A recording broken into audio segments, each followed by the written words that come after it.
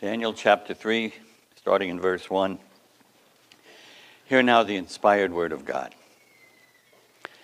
Nebuchadnezzar the king made an image of gold, the height of which was 60 cubits, and its width 6 cubits. He set it up on the plain of Dura in the province of Babylon. Then Nebuchadnezzar the king sent word to assemble the satraps, the prefects, the governors, the counselors, the treasurers, the judges, the magistrates, and all the rulers of the provinces to come to the dedication of the image that Nebuchadnezzar the king had set up. Then the satraps, the prefects, and the governors, the counselors, the treasurers, the judges, the magistrates, and all the rulers of the provinces were assembled for the dedication of the image that Nebuchadnezzar the king had set up. And they stood before the image that Nebuchadnezzar had set up. Then the herald loudly proclaimed, "To you the command is given, O peoples, nations, and men of every language, that at the moment you hear the sound of the horn, the flute, lyre, trigon, psaltery, bagpipe, and all kinds of music, you are to fall down and worship the golden image that Nebuchadnezzar the king has set up. But whoever does not fall down and worship shall immediately be cast into the midst of the furnace of blazing fire." Therefore, at that time when all the peoples heard the sound of the horn, flute, lyre, trigon, psaltery, bagpipe, and all kinds of music, all the peoples, nations, and men of every language fell down and worshipped the golden image that Nebuchadnezzar the king had set up. For this reason, at that time, certain Chaldeans came forward and brought charges against the Jews. They responded and said to Nebuchadnezzar the king, "O king, live forever. You, O king, have made a decree that every man who hears the sound of the horn, flute, lyre, trigon, psaltery, and bagpipe, and all kinds of music, is to fall down and worship the golden image. But whoever does not fall down and worship shall be cast into the midst of the furnace of blazing fire. There are certain Jews whom you have appointed over the administration of the province of Babylon, namely Shadrach, Meshach, and Abednego. These men, O king, have disregarded you. They do not serve your gods or worship the golden image which you have set up." Then Nebuchadnezzar, in rage and anger, gave orders to bring Shadrach, Meshach, and Abednego. Then these men were brought before the king. Nebuchadnezzar responded and said to them, "Is it true, Shadrach, Meshach, and Abednego, that you do not serve my gods or worship the golden image that I have set up? Now if you are ready at the moment you hear the sound of the horn, flute, lyre, trigon, psaltery, and bagpipe, and all kinds of music, to fall down and worship the image that I have made, very well. But if you do not worship, you will immediately be cast into the midst of a furnace of blazing fire. And what God is there who can deliver you out of my hands?" Shadrach, Meshach, and Abednego replied to the king, "O Nebuchadnezzar, we do not need to give you an answer concerning this matter. If it be so, our God whom we serve is able to deliver us from the furnace of blazing fire, and he will deliver us out of your hand, O king. But even if he does not, let it be known to you, O king, that we are not going to serve your gods or worship the golden image which you have set up." Let's pray. Father, we bow before you once again, and our prayer is simply that you would open our eyes, our ears, and our hearts to see, hear, and to understand what you have to say to us through this book of Daniel, this important book. And that, Father, that by so understanding that we would become more like Daniel, but ultimately that we would be more like Christ. We pray in his name. Amen. Please be seated.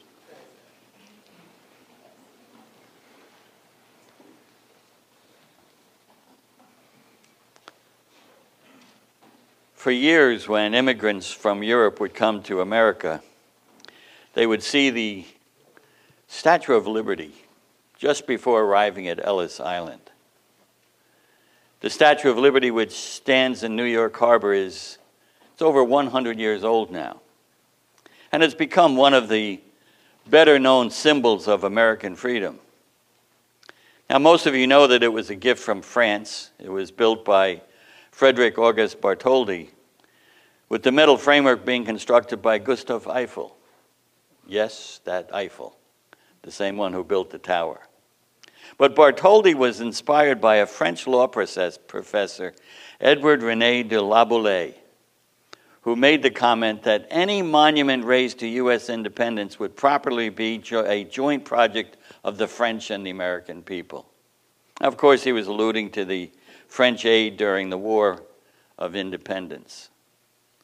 But all people worldwide love to erect statues and monuments.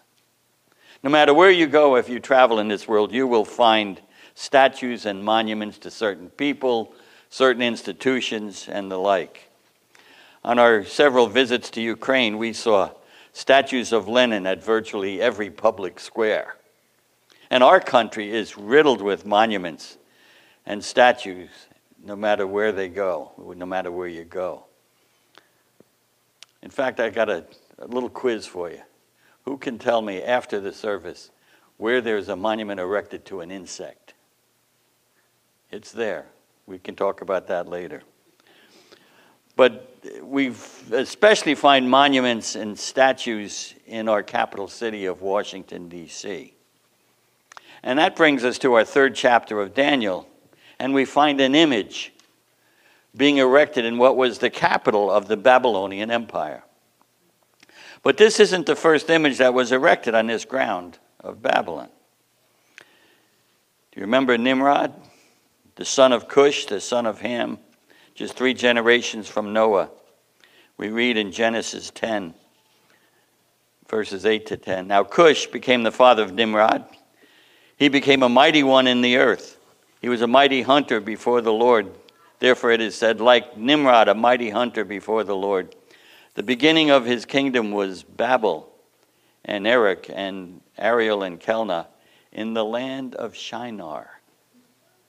We read this morning from Genesis 11 how the people started to build the Tower of Babel. And where was the location? The land of Shinar. And as we read this morning, God dispersed the people because of their idolatry with building this tower. You know, it's interesting. We see a reversal of what happened at the Tower of Babel in the New Covenant on the day of Pentecost, with God now bringing all people to understand the gospel message. And now even the gospel is going to many different language people, to all languages, all tribes, all tongue, people from all over. But where was this province of Babylon that Nebuchadnezzar was setting up this image? Well, if you go back to the first chapter, verse 2, it says, the Lord gave Joachim, king of Judah, into his hand, along with some vessels of the house of God. And guess where Nebuchadnezzar brought him? To the land of Shinar. It's the same location. It's an interesting series of events. So it's interesting that Nebuchadnezzar erects this image on the same ground that the Tower of Babel was. Now, what is the significance of this image? And why does it lead to such drastic action as 3 men being tossed into a furnace? Well, we need to go back. In order to understand the events of chapter 3, it's essential that we refresh our memories and go back to the events of chapter 2. So a quick review, I think, is in order. First, let's look at the dream itself. The dream is, of course, of Nebuchadnezzar back in chapter 2. The statue with the different metals, remember, gold, silver, and bronze, and then iron mixed with clay. And then the interpretation of the dream. Remember, the king is told that the head of gold represents Babylon under his rule. The kingdom of Babylon was the most glorious kingdom in the world. And he's told that God has chosen him to see the future and also what will happen in the, quote, latter days. No other earthly kingdom will ever reach the glory of Babylon, according to the dream. But he's also told it's not going to last. It's temporary. It will pass away. Second thing that we need to remember are the results of Daniel's interpretation of the dream. The king is relieved of his anxiety, and he gives honor to Daniel's God. And his words are relevant. Don't keep this in your mind in verse 47 of chapter 2. The king answered Daniel and said, "Surely your God is a God of gods and a Lord of kings and a revealer of mysteries, since you have been able to reveal this mystery." Then Daniel is raised to the position of second in command in the kingdom of Babylon. Only Nebuchadnezzar is above Daniel. And he's appointed as the chief prefect of the wise men of Babylon. And all of this is very relevant to what comes next. And then Daniel, if you remember back in chapter 2, he makes a request of the king to elevate Shadrach, Meshach, and Abednego to the administration of the province of Babylon. And the king grants that request. And then in that second chapter, this is just a little aside, but I want you to keep this in mind. Remember when we first introduced the book of Daniel, we talked about certain symbols running through it. We see the symbol of death and resurrection in chapter 2. Remember when the kings had sentenced all of the wise men to death unless they could answer his request and interpret the dream. Daniel does. God reveals it to him, and he is symbolically raised. So you have the death and the resurrection. Next, I'm just going to review the brief narrative of what happens in chapter 3, because I want you to keep in mind the big picture as we begin to examine the details. King erects this huge statue of gold in the plain of Dura, province of Babylon, the land of Shinar.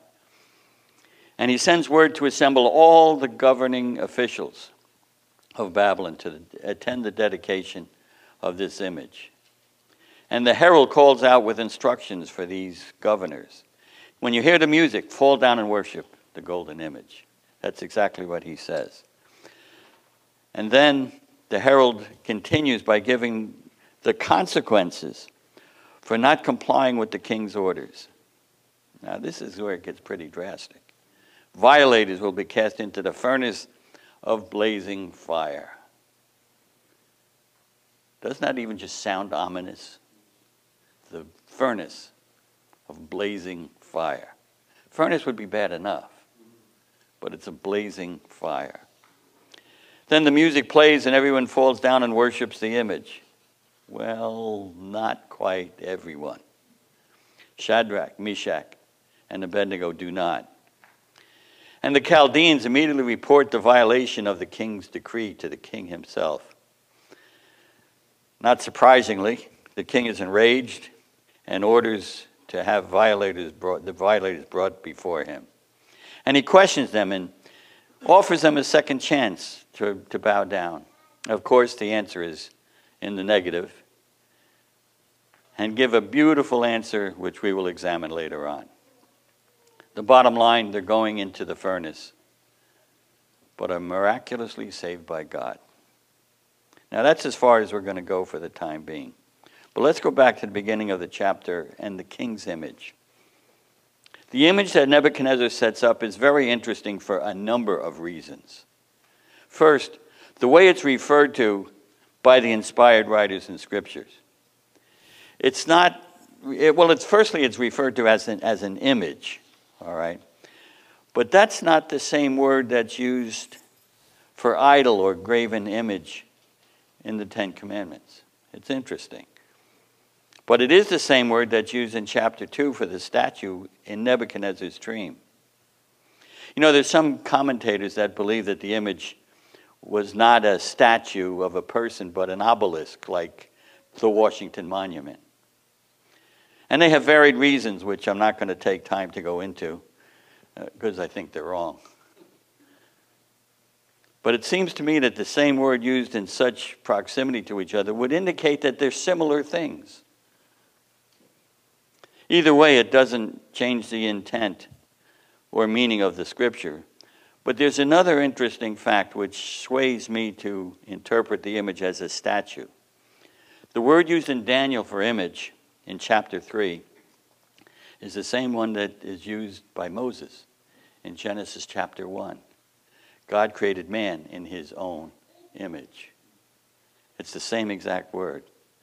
Now, of course, we know that the image of God is not our physical image, but we represent all the communicable attributes of God as image bearers. But all that is to say that I believe that the image of the statue was similar to the dream of the king. The second interesting point about the image is the description of it. The image is referred to in these 18 verses 11 times. And I want to point something out to you. 10 of those times, it's accompanied by other words. And the words are, the image that Nebuchadnezzar the king had set up. Now, do you find that interesting? 10 out of the 11 times. Twice in verse 3, the image that Nebuchadnezzar the king set up. Verse 5, the image that Nebuchadnezzar the king had set up. Verse 7, the image that Nebuchadnezzar the king had set up. And then again in verse 12, 14, 15, and 18. When you read it, it almost sounds like it's a redundancy. But what's the point? The Holy Spirit wants to make sure that we understand this image was not of divine origin. But it came from the mind and the imagination of Nebuchadnezzar. He alone was responsible for the image and everything else that follows its institution. And that's a very significant point that we can't miss. Then we're given the dimensions of the image. 60 cubits by 6 cubits.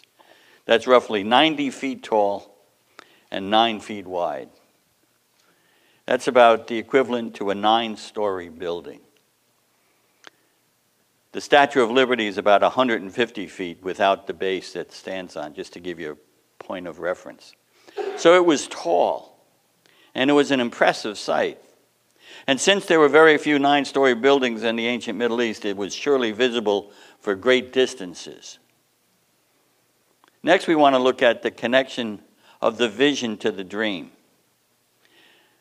I don't think there's any doubt that there's some sort of a connection between what Nebuchadnezzar does on that plain and what he had dreamt.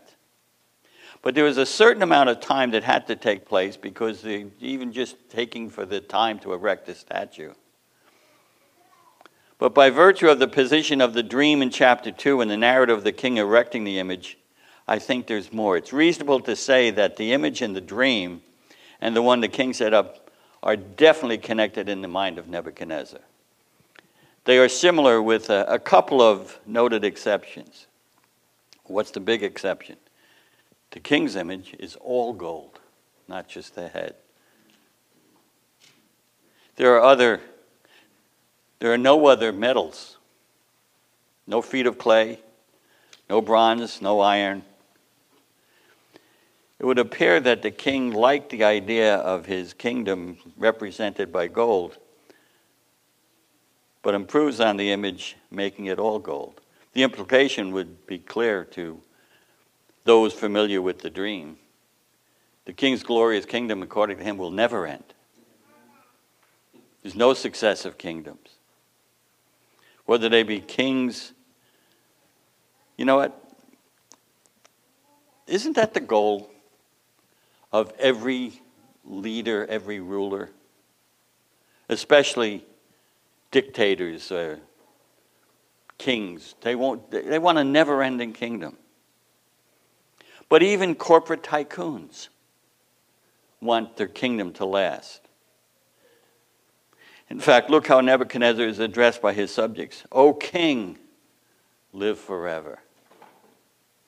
You know, we have billionaires today who are planning on freezing their bodies or their brains to be revived when the technology is more advanced so that they can be brought back to life. Some people will do anything for everlasting life. Well, almost anything. They won't bow the knee to Christ. Ungodly rulers don't want their kingdoms to end, and they don't want to die. So there's no feet of clay in the statue. But Nebuchadnezzar loved to hear, "O king, live forever." So what's going on here? Well, the king had taken what God had revealed to him and took it much further than God intended. He added his own thoughts, his own ambitions, and his own intentions to what God had revealed to him. You know what? Isn't that human nature? Isn't that all of our human nature after the fall? Take a little bit of the truth and mix it with my own ideas, my own imaginations, my thoughts. That is the foundation of every cult and every heresy. The Word of God says, and that's a good beginning. They'll start by quoting the Word of God, but then comes the mixture. I have freedom in Christ. True. Therefore I can do whatever I want. False. Truth mixed with error. Freedom in Christ means you are free to do what pleases God. You're free to do what you ought to do, not what you want to do. Nebuchadnezzar was installed by God as king over this glorious kingdom of Babylon. But now he usurps power that was never given to him. Specifically, he usurped the role of the priest. Kings were never meant to rule over worship. They were meant to rule over the state. But now Nebuchadnezzar starts to install his own methodology of worship and his own object of worship. Nebuchadnezzar had forgotten already that God had installed him as king, and that kingship had limits on it. As king, Nebuchadnezzar had the authority under God to rule the land. The power of the state was legally his to use. Even the power of the sword to punish evildoers was all in the hands of Nebuchadnezzar. Even the death penalty. But he did not have power over worship. And he usurped that. Here's an early example of the abuse of the state exercising authority over the church. Boy, does that sound familiar. Well, we continue now to the assembly of the people. Firstly, who's there? The next significant interest is the dedication of the people. Who's invited to this dedication? Look at verse 2 of chapter 3. Then Nebuchadnezzar the king sent word to assemble the satraps, the prefects, the governors, the counselors, the treasurers, the judges, the magistrates, and all the rulers of the province to come to the dedication of the image that Nebuchadnezzar the king had set up. Notice that not everybody's invited. This is an exclusive affair. He invites those who are in various positions of authority. I'm not going to go into what a satrap is and all of. They're all rulers of one degree or another, of one level or another. So this is important, though. It's only the leaders, the elite, so to speak, are invited. The most important people in the kingdom. See, there's a reason for the limitations on attendance. Beginning with the invitation, Nebuchadnezzar was in complete control of this whole affair. There's another mark of false worship. Absolute control by the leadership. That's a very dangerous place to be. Look at the history of cults, and you will find somewhere at the beginning a charismatic leader, and I don't mean charismatic in a Christian sense, a charismatic leader who exercises control either by force, coercion, fear, or playing mind games. So then you may ask, why were Shadrach, Meshach, and Abednego there? Remember, they had been promoted to the administrators of Babylon. That's how they get invited. So they're included in the general invitation. You also may ask, well, what about Daniel? How come Daniel wasn't there? I mean, it's highly unlikely if Daniel was there that he would not have been included with the other three, because you know Daniel would never have bowed down. So where was he? Well, remember, Daniel had been appointed as number 2 in the king's court. The number 2 person in the king's court was to take over for when the king was not there. Where was the king? The king was at the dedication. So where was Daniel? Serving in the court.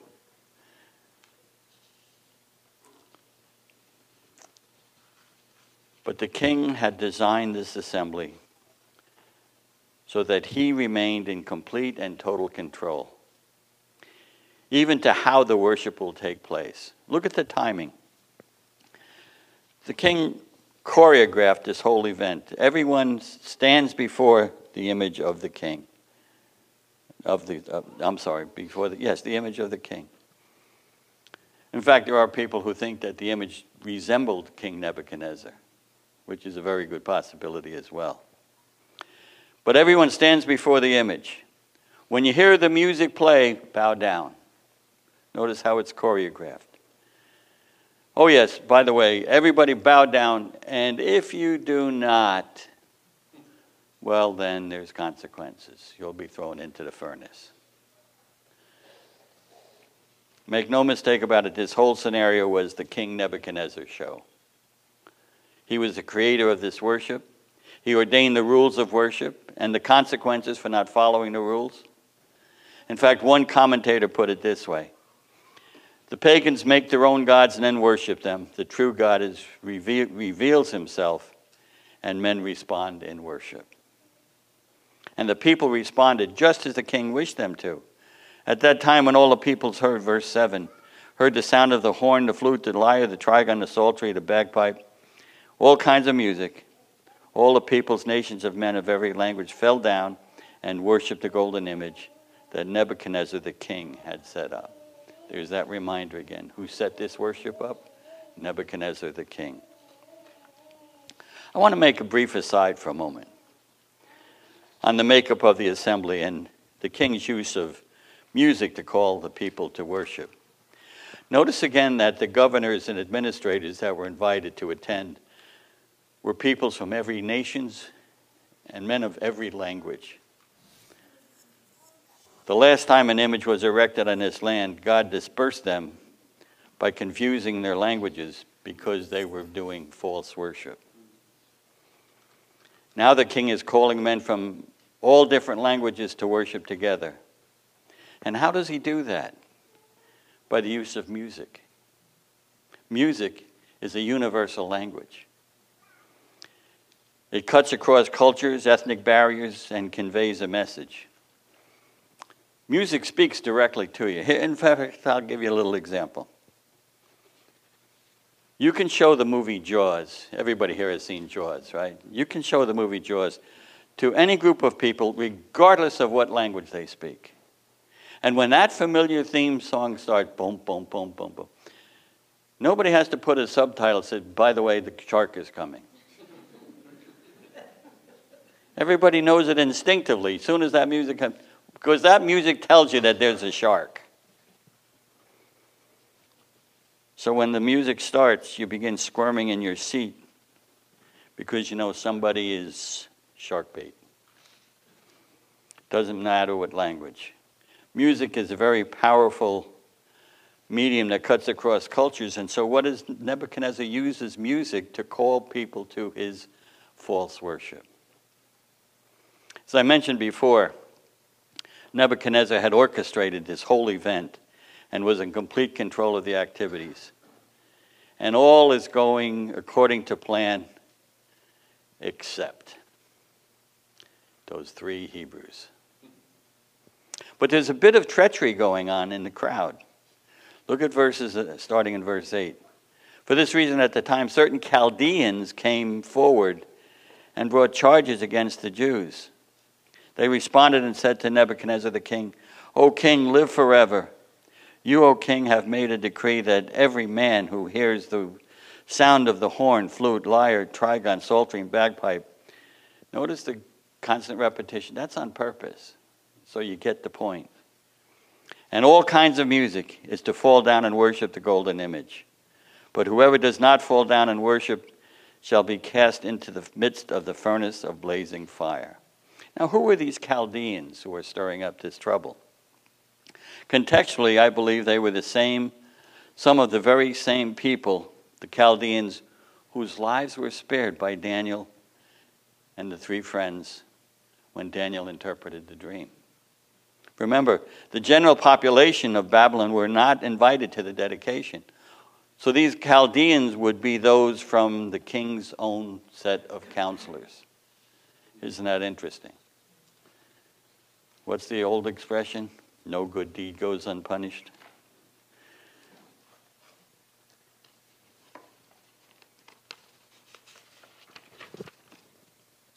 So instead of being grateful, they exhibited jealousy and envy toward Daniel, Hananiah, Mishael, and Azariah. I like to throw in their Hebrew names once in a while so we don't forget. They go so far as to bring charges against the three who were present in the assembly. Now, they may not have been wise men in a biblical sense, but they were not stupid men. They addressed the king with a standard polite greeting for royalty, and they know will gain the favor of the king. Oh, king, live forever. You can almost hear them. Those of you who are old enough, they were Eddie Haskells to the core. And then look at how they go on. You, O king, have decreed that everyone must bow down and worship the image. And whoever does not will be cast into the furnace. Notice what they do. This is what I mean about being clever. They used the king's own words. You said this, O king. This is what you said was going to happen. In other words, they're saying, not our words. We're not making accusations, O king. You made the accusations. You can almost hear him say, we're just looking out for you. And then comes the charges. There are certain Jews whom you have appointed over the administration of the province of Babylon, namely Shadrach, Meshach, and Abednego, just in case you forgot. These men, O king, have disregarded you. They do not serve your gods or worship the golden image which you have set up. Notice again, these men you have appointed. These men are treacherous and have honed their treacherous ways extremely well. And so we see the king's reaction. They accomplished their mission. Look at what the king says. Nebuchadnezzar, in a rage and anger, gave orders to bring in Shadrach, Meshach, and Abednego. Then these men were brought before the king. And Nebuchadnezzar responded and said to them, Is it true, Shadrach, Meshach, and Abednego, that you do not serve my gods or worship the golden image that I have set up? Notice again the words the king uses. My gods, the golden image that I have set up. Even he acknowledges he set this whole thing up. Nebuchadnezzar, at this point in his life, even after acknowledging the power of the true living God, after his dream was interpreted, he is still steeped in pagan, idolatrous worship. There's no question but that God is using him, but he has not been converted as yet. He still has that pagan heart. And that will be even more abundantly clear in the next chapter. But he's not without redeeming qualities, for he gives the three a second chance. And I was impressed with this when I read it. Now, if you are ready, at the moment you hear the sound of the horn, flute, lyre, trigon, psaltery, bagpipe, all kinds of music, if you're ready to fall down and worship the image that I have made, very well. But if you do not worship, You will immediately be cast in the midst of the furnace of blazing fire. And what God is there that can deliver you out of my hands? I believe that this is evidence that God was already working on his heart and drawing him, because he was the sovereign over the land, and he wasn't obligated to give anybody a second chance. His word was law. He had decreed the consequence for anyone who failed to bow down and worship the image. That consequence was the fiery furnace. But he makes a huge mistake here, because he adds the phrase, and what God is there who can deliver you out of my hands? Wow. Don't ever do that. Daniel had already confirmed to the king that he was chosen by God to be the king of Babylon, the glorious head of gold.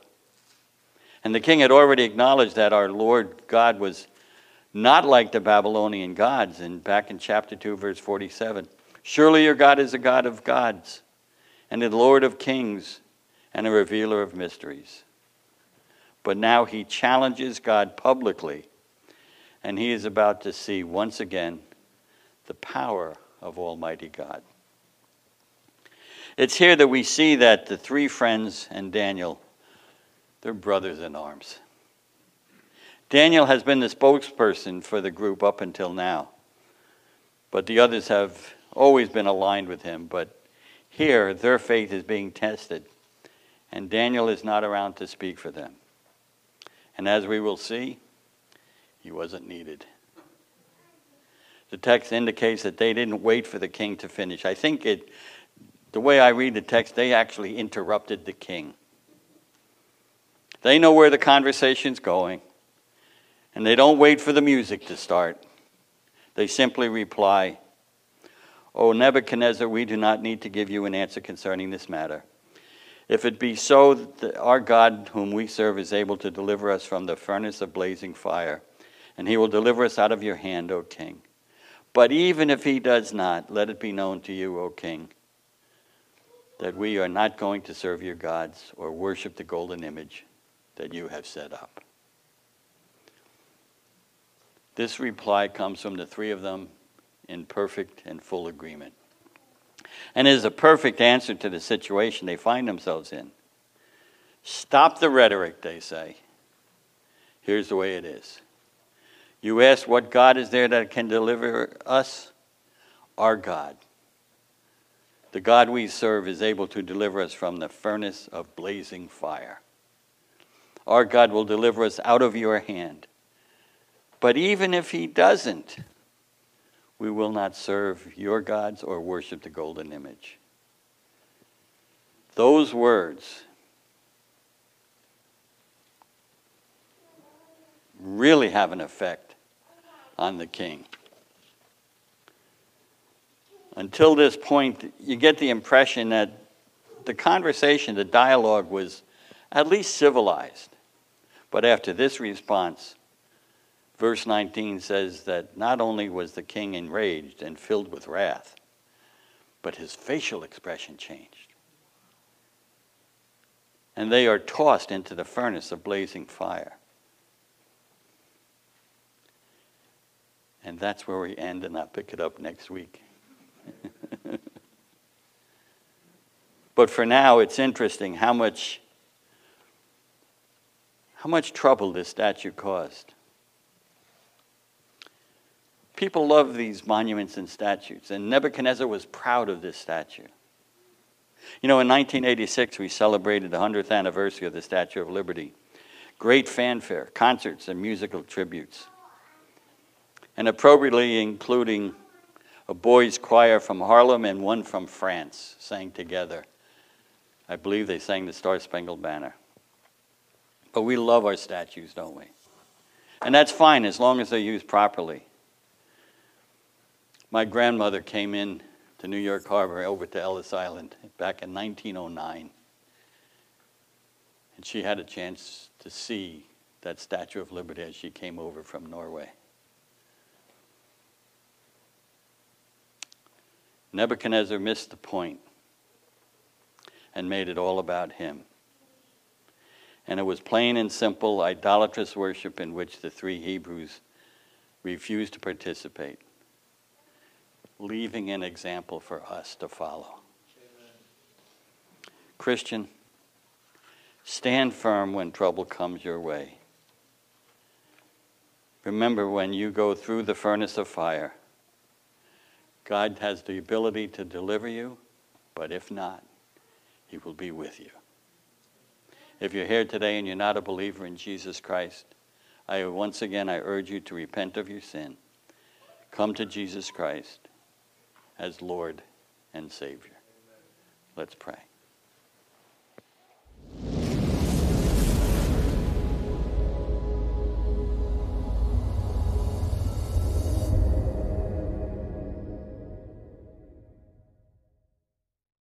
You have been listening to the Reformed Rookie Podcast, where we aim to teach Reformed theology to beginners or rookies.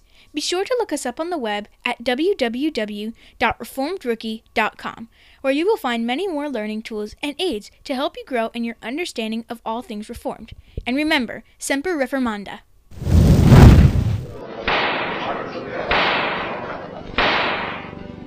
Dr. Luther, are you prepared to retract these writings? In some, I discuss faith and good works. If I were to retract these, I should be denying accepted Christian truths. Martin Luther, you have not yet answered the question. Will you recant, or will you not? Here it is. I am bound to my beliefs by the texts of the Bible. My conscience is captive to the Word of God. I cannot and I will not recant. Here I stand. I can do no other. God help me. Amen.